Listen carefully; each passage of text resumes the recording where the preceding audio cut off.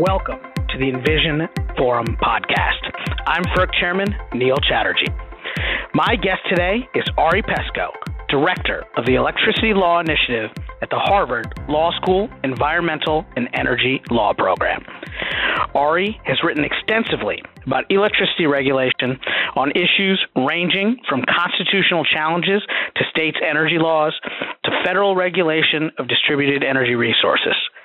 Prior to the Environmental and Energy Law Program, Ari was an associate at a law firm in Washington, D.C., where he litigated before FERC about the Western energy crisis. He earned his J.D. from Harvard Law School and graduated from the University of Pennsylvania with degrees in electrical engineering and business. Ari, welcome to the podcast. I'm excited to have you here today and to get your perspective on the energy industry. Well, thanks so much for having me. I really appreciate the opportunity.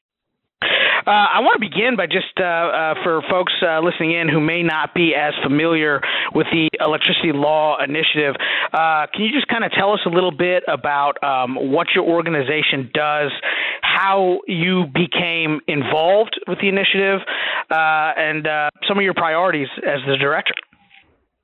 Sure. So let me start with what the organization is. So we're based at Harvard Law School, and that basically means two things for us. One, we're focused on legal and regulatory issues. Governing or regulating the electricity sector involves a range of technical and economic issues, and I really try to stay in my lane and focus on the law. The second thing, being based at a law school, means that we're our mission has to have an educational component. So we're a research organization, and we try to do in-depth legal analysis on relevant regulatory issues.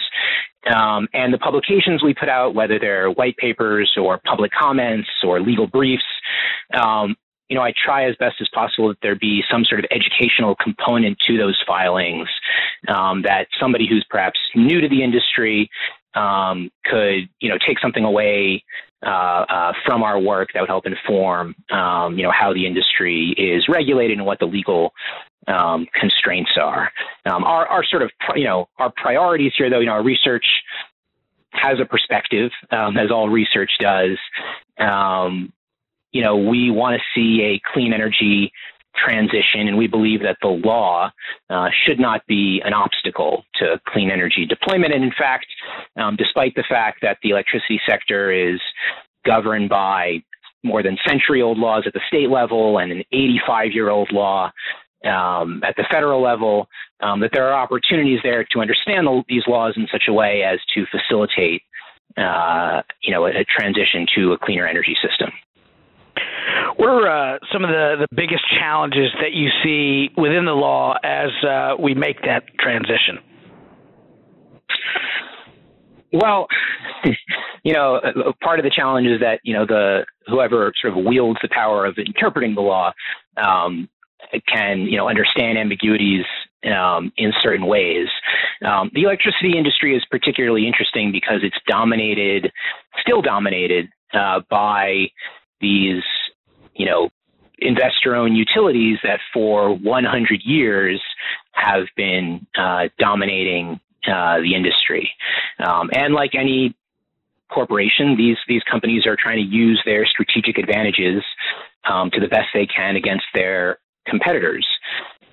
If you go back and, look 30, 40 years ago at this industry, these investor-owned utilities completely dominated the industry, all segments of the industry, including power generation and transmission. And FERC took decisive action now about 25 years ago to weaken the control of these organizations over power generation. And FERC has taken subsequent action since then. And what we've seen is the development of these competitive markets that I think are good for consumers and also good for clean energy deployment. But I think there's still a lot of work left to be done to untangle the influence of these investor-owned utilities to bring about sort of more fundamental change, both in terms of enabling innovation at the distribution level, where it's sort of beyond FERC's control, but also bring in innovative transmission projects that'll facilitate more clean energy development.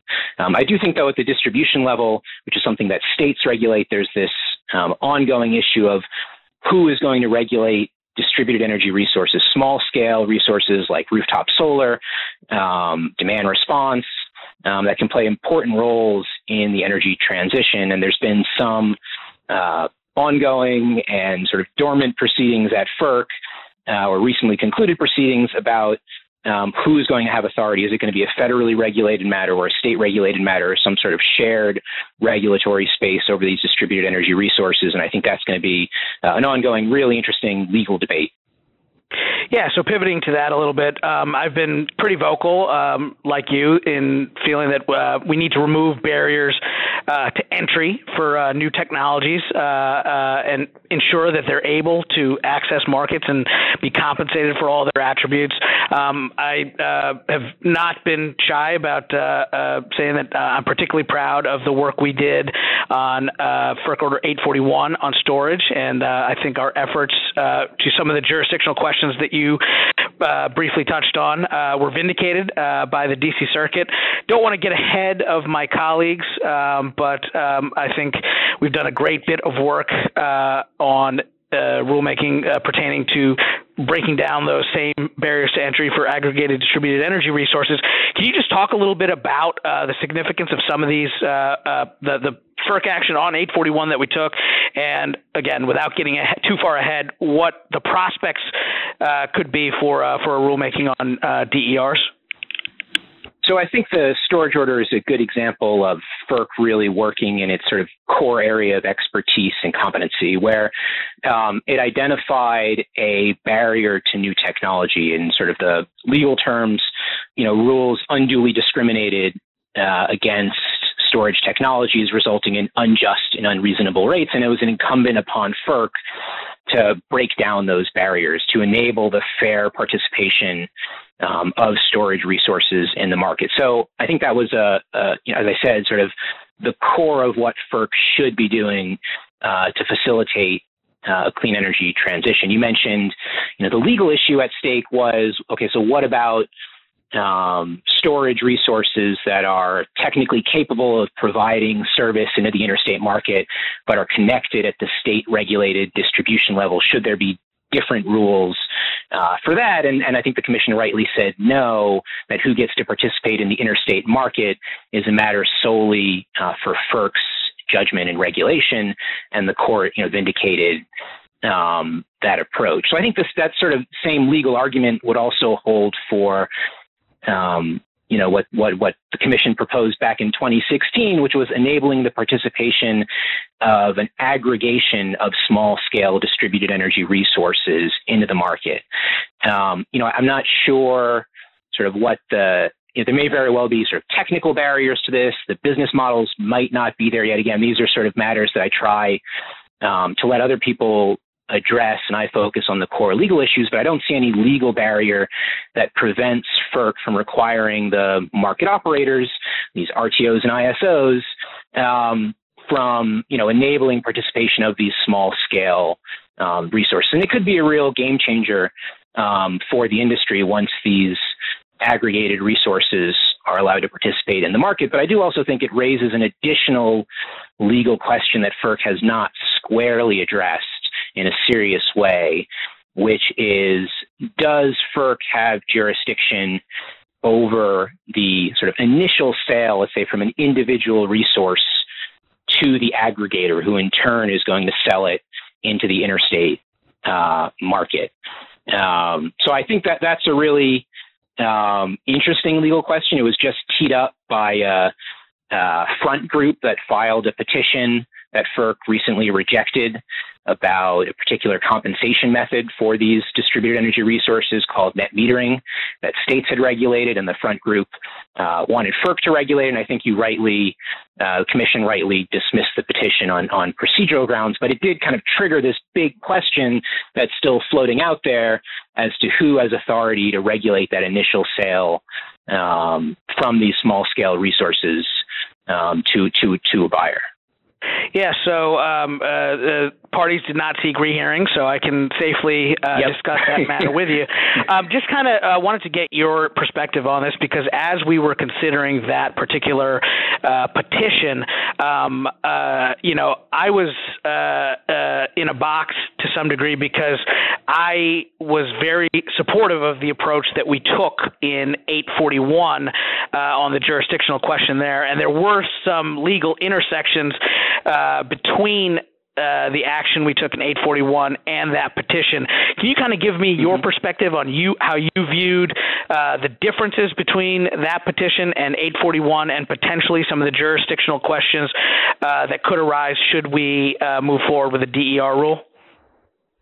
Yeah, I mean, the issue in 841 was somewhat different because there was a direct sale from the storage device, let's say a battery located in the basement of some building, and there was a direct sale from that resource to the interstate market operator. And I think clearly the sale directly to an RTO, that market operator that's, a sort of creature of FERC's creation, clearly everything that it does is under FERC's jurisdiction. And that, to me, that energy sale was clearly a wholesale sale in interstate commerce, which are sort of the magic jurisdictional words under the Federal Power Act that gives FERC authority. As I said, what's different about net metering is that the sale is not clearly a wholesale sale in interstate commerce. It's something that happens between a utility consumer and their local utility. And that relationship between a local utility and their consumer have been regulated by states. And so I think there were a number of reasons why, that you could just sort of consider that energy transfer as something that would just be a state matter, sort of a retail matter under state jurisdiction. And even apart from that, there are reasons to consider why that if you want to consider that energy transfer a wholesale sale, why you would not necessarily need to consider it in interstate commerce under the Federal Power Act. So when it comes to this DER aggregation rule, I think the sale from the aggregator to the market is akin to the sale from the storage device in 841 because it's selling directly to the RTO. That aggregator is going to sell to the RTO, and that's going to be a FERC jurisdictional sale. But I think this sort of piece that I don't think the Commission has squarely addressed is what about that initial sale from the resource to the aggregator, and can the state set the terms and conditions for those sales? Well, these are all richly complicated issues, and I appreciate that folks within the building here at 888 and as well as at institutes like your own have the expertise to help us navigate these complex challenges. Speaking of complicated challenges, you and I have engaged in the past on transmission and transmission being critical to the energy transition and our move towards decarbonization. I, for one, am a big believer in what Order 1000 intended to achieve, and am frustrated that we're not yielding the results of competition. I have come to the recognition that with everything that we have on our plates, trying to reopen Order 1000 right now would be biting off more than we can chew. But I am interested in targeted solutions to try and move us in the right direction. What advice can you give my colleagues and I if you could direct us on what to focus on to try and yield these benefits from transmission and ensure that flexible consumer benefit transmission is there for the grid of the future? Yeah, so I think addressing the market power and dominance of investor-owned utilities is just at the core of what FERC does. So I do think bringing competition to transmission development, I think, is completely consistent with FERC's core mission. I also applaud FERC for what it did, about 10 years ago in Order 1000, where it basically said, it recognized that investor-owned utilities that have these state-granted service territories, that privilege that they get from the states does not entitle them to a monopoly or sort of perpetual ownership of the interstate electric delivery system. But even though that's how things sort of had worked out in practice, there's no legal entitlement to this sort of perpetual ownership of what's really, in a lot of sense, sort of a public good, something that's fundamentally necessary for a modern way of life, for decarbonization, for so many things.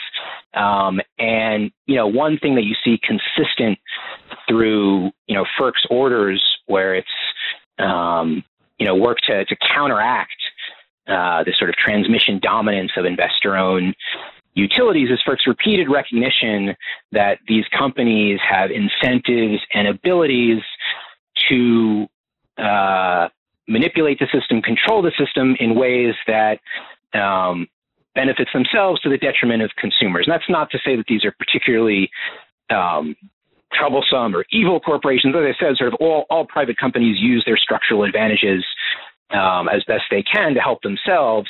But it's just that some of the structural advantages that these transmission owners have is tied directly to state regulation. And I think it's incumbent on FERC to try to neutralize those benefits. So I sort of agree with you. It's a very tough problem to crack, in part because what we've seen over the past 10 years is transmission owners retreating away from what should have been competitive regional development processes into the sort of uncompetitive world of local transmission development, which in practice has been subject to very little oversight. And so I think really FERC can flex its muscle to take a harder look at some of these local development processes and try to, prod utilities to move back into these regional competitive spaces. I don't think the answer is sort of just removing competition and letting IOUs do what they want, but I don't have a quick answer for you. That was all just sort of a way of background, I think. Well, I think you and I both saw the difficulties of this firsthand. We were, I guess it's probably been, a year and a half ago at a meeting at the Duke Nicholas Institute on this very subject. And at the onset of the meeting, everyone was in agreement that this is something we needed to tackle.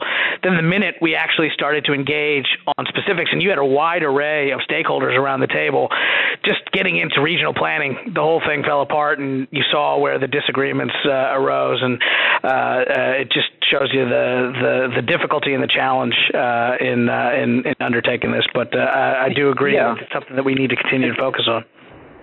And I think, what FERC did right in transmission operations with its open access mandate and the steps that it took along with that was trying to encourage utilities to cede control to independent entities.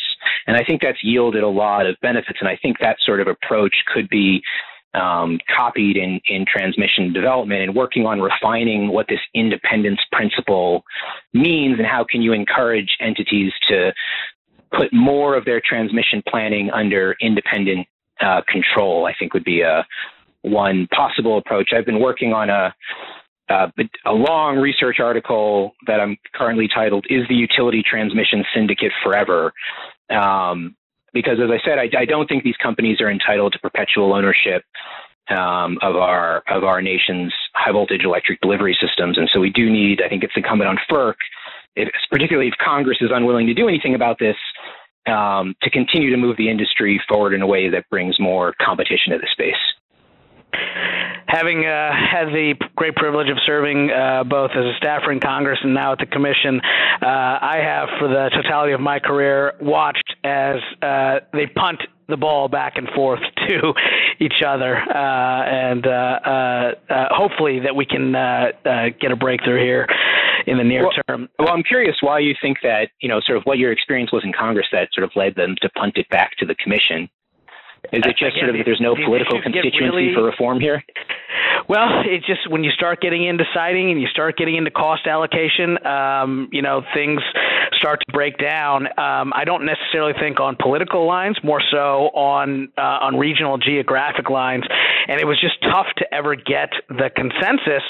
And so I would watch as Congress would attempt legislation in the space and then, punt it over to the commission. I think I recall back maybe circa 2007, 2008, Senator Reid of Nevada, when he was the majority leader, proposed legislation that didn't gain much traction in the Senate.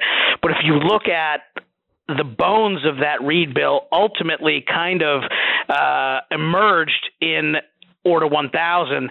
That's an example of how Congress tried, couldn't get there, and the commission was able to step in and move forward with Order 1000. Yeah, there certainly are several examples of that over the years of FERC picking up the pieces from congressional proposals. It's interesting to me, though, that, Congress did manage to do something in 2005, the first major energy bill after, open access and ISOs and RTOs, and Congress managed to give FERC some backstop authority that proved to be ineffective, but, sort of revisit, if Congress could just revisit that and make that sort of backstop authority more effective, I think it could go a long way. And you are starting to see, some bipartisan consensus and interest emerge on that. So it'll be interesting to see, perhaps after the election, whether there's a focus in this area. Pivoting a little bit, I mentioned in the intro that early on in your career, you practiced before the commission looking at the Western energy crisis and Western issues. Obviously, we're seeing some pretty significant developments in California with rolling blackouts. I think my former colleague, Commissioner LaFleur, had a great quote in the press today that people are being way too quick to diagnose what happened, and they're kind of looking at it like a Rorschach test, and they're seeing out of the scenario what they want to see. So using that colorful example, if you're looking at this as a Rorschach test, what are you seeing in California today based on your expertise? Well, I'm trying to avoid participating in the sort of Rorschach test game. I think when I think back on sort of my work on the California energy crisis from 2000 and 2001, which I think is still actually being litigated, certain small aspects of it before the commission about 20 years later. There were various groups that had interests in promoting certain versions of the event. So my experience is colored from representing sellers in the market that were accused of various forms of market manipulation, and the state had an interest in making it all about market manipulation, so the sellers were the bad actors and they could go back and recover some of the high costs from sellers. But I think FERC then found, you look back at some of the orders that the commission staff that had ultimately developed, that it was actually a complex range of factors from low hydro, market manipulation as well, to not enough supply in the market due to other factors, to even the utilities' own performance, as well as market design problems as well. So I suspect I hope that the commission will look at this and try to provide, as an objective perspective as they can on what happened here and how to avoid something like this in the future. But I don't think that we can just pin it on one factor. I suspect it's going to be, as these things usually are, more complicated than that. Fast forwarding to the future a little bit, it is not public as of our recording this right now, but by the time this podcast airs, it will be public that you will be participating as a panelist on our September 30th technical conference examining carbon pricing in FERC jurisdictional markets. Not to put you on the spot, but can you give us a little bit of a preview of what you plan to lay out? Well, I think FERC clearly has legal authority to approve a carbon price. And I think, the pre-hearing notice, pre-conference notice that I think the commission put out may specifically reference a carbon price imposed by a state, right? So it's not PJM coming or some other market operator coming up with a price on its own. It's not FERC conjuring up the price. It's actually the state setting the price, and can FERC approve PJM or somebody else, integrating that price in the market. I really don't think there's any question that sort of a cost of doing business that market participants have to pay, such as a state carbon price can be included in the market. And I also think it follows that the market operator can try to, sort of implement it in an economically efficient way, consistent with market principles. So that's sort of the gist of what I was saying. I guess you could take it even farther and say, if you sort of build off what the commission did in its MOPR orders and in PJM, which I don't agree with, but if you sort of take it as given that FERC can neutralize in its market regulation advantages provided to certain resources by state law, then surely FERC can approve things like a border adjustment, to sort of account for the difference between states in a multi-state market that have the carbon price and states that don't have the carbon price. Because the effect of one state having a carbon price, that resources outside of that state then have an advantage in the market. And so to neutralize that advantage provided by state law, clearly FERC should be able to, approve some sort of efficient implementation of that. So to tug on that thread a little bit, and you brought up the intersection with the MOPR, the governor of Illinois recently came out and voiced his opposition to Illinois exercising the FRR option because of the potential implications and costs to consumers. And I don't want to put words in the governor's mouth, but seemed to suggest that there could be a dovetailing of the MOPR and a state administered carbon price. Do you see potential for such a dovetailing? Well, certainly in a state like Illinois that has the zero emission credits, I don't remember the exact formula for how the states compute the value of those, but it's tied. It sort of moves in the opposite direction of market prices.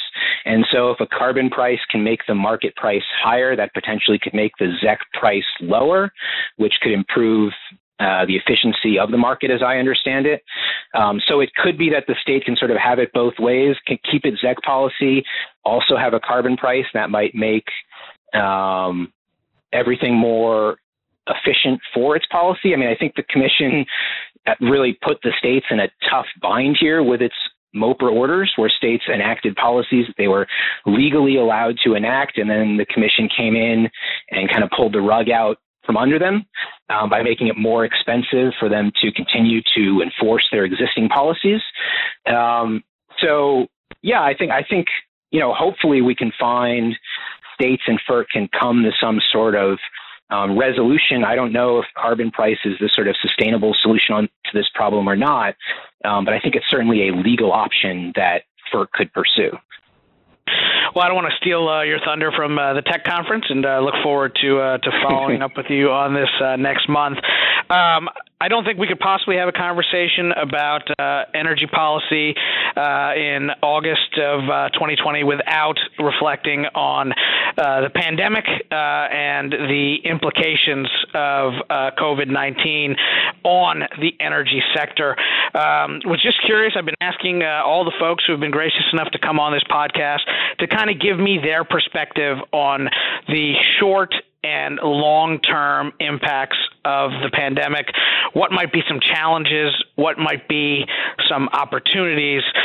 This is something that, again, every component of the energy sector, from different fuel sources to consumers to governments, are all struggling with. Just wanted to get your perspective on what the world may look like 6 months from now, 12 months from now, 5 years from now. Yeah, it's a sort of a profound issue because our energy system is so sort of fundamental, to our society. That sort of the larger question that you're getting at is, what is our society going to look like in 6 months, 12 months, 5 years? What's this pandemic actually going to be in the long term, beyond the chaos and devastation that it's already caused? I tend to take a long-term perspective on these issues. And so my hope is that this is just a little blip.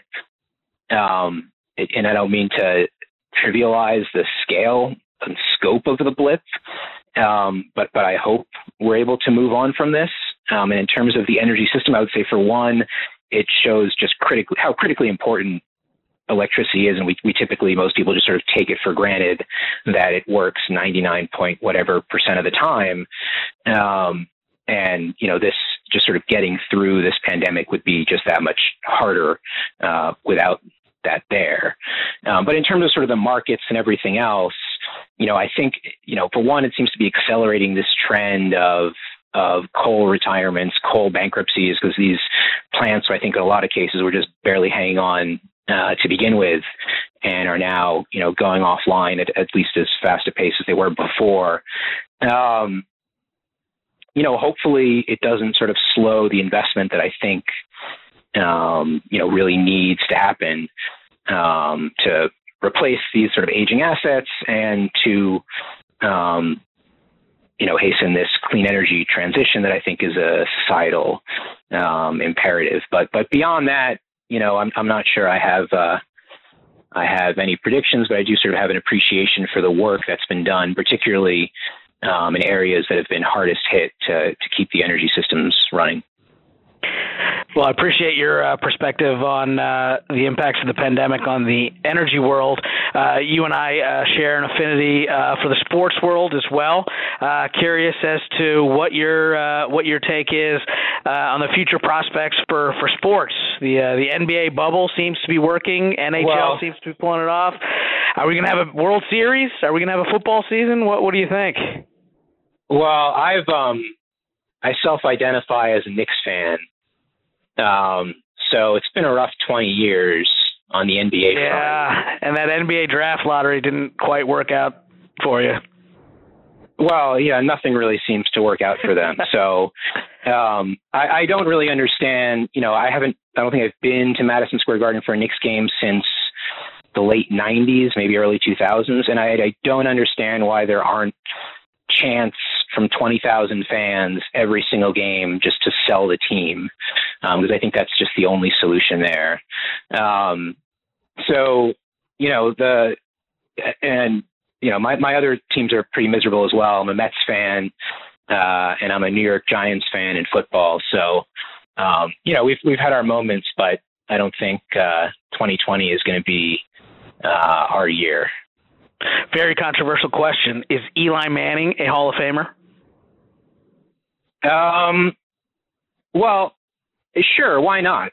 I think he basically didn't miss a game his entire career. He won 2 Super Bowls. He got cheated out of a 3rd Super Bowl when Plaxico Burress shot himself in the leg when they were 10-1 and dominating the league that season. The guy had an extraordinary career. He's not a top 10 quarterback of all time, probably, but sure, let's put his name in the Hall of Fame. Now, how does your Giant fandom play on campus at Harvard, in the heart of Patriots? Well, Harvard's an oasis unto itself, so I mean it's not too controversial on campus. Patriots fans are sort of an insufferable bunch. And maybe we'll see what happens this year, I guess, with Cam Newton. But at some point, the dynasty is going to end, and the Patriots fans suddenly will, some Patriots fans, I think, will just sort of disappear, sort of forget about the Patriots. But they probably weren't there back, pre-Belichick, and I think they won't be there post-Belichick either. So, I think that's fine. They'll go back to sort of being a suffering bunch like the other fans are. What is the situation on campus this fall? Have you guys gotten any indication on whether students will be returning and what the plan is? So at the law school, we'll be remote teaching in the fall.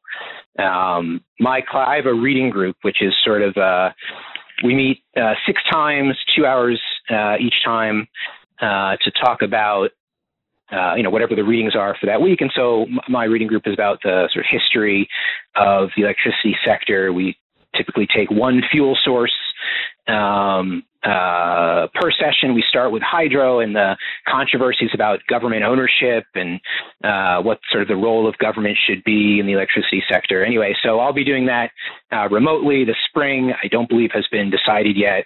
I teach state energy law in the spring, so hopefully we'll be back by then. But obviously, I'm there's a lot of uncertainties in the world, so that's sort of the least of them. Are you seeing an uptick in interest in electricity policy amongst young people, amongst students, as these issues kind of come to the forefront in society, something that folks probably, young people in particular, took for granted, that you hit the switch, the lights come on, not recognizing all of the complex legal and regulatory things that go into it. Are you seeing greater engagement amongst the next generation of legal scholars? I am seeing more students interested in FERC, and we've had a number of students. We had one just this past semester that interned at Commissioner Glick's office. So I've had other students that have just entered in, the general counsel's office. So I think there is, and there's definitely sort of more interest from the institution. I mean, the fact that my position even exists is a testament to the growth of this space. So yeah, I mean, when I was in law school, there was no program like this. There were no courses about this, and so I kind of had to come up on my own how I was going to learn about this through independent study projects and clinicals and sort of out of classroom sort of activities, engaging with stuff at MIT. So there's a few more organized opportunities as well. We have a great group in our program of research assistants who aren't just, I'm part of a larger program that focuses on sort of the whole range of environmental regulatory issues, and we've had a lot of interest from students in getting engaged on those issues. Well, Ari, thank you again for taking the time to join us on the podcast today. We covered a wide range of issues, and I really appreciate your expertise and insights. Very much looking forward to following up with you on September 30th at our technical conference. I must confess, I had initially hoped to have hosted that in person here at the Commission, but I think if you saw our pandemic tech conference, we did a pretty good job executing it virtually, and so I will see you via WebEx or whatever technology platform we have, and thank you for participating today. Thank you for participating on September 30th, and look forward to continuing the discussion. All right, thanks for having me on. I look forward to the tech conference as well.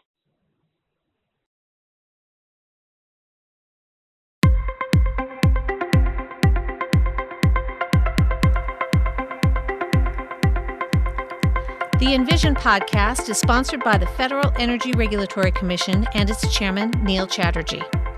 Views expressed in this podcast do not represent the views of FERC or any individual FERC commissioner.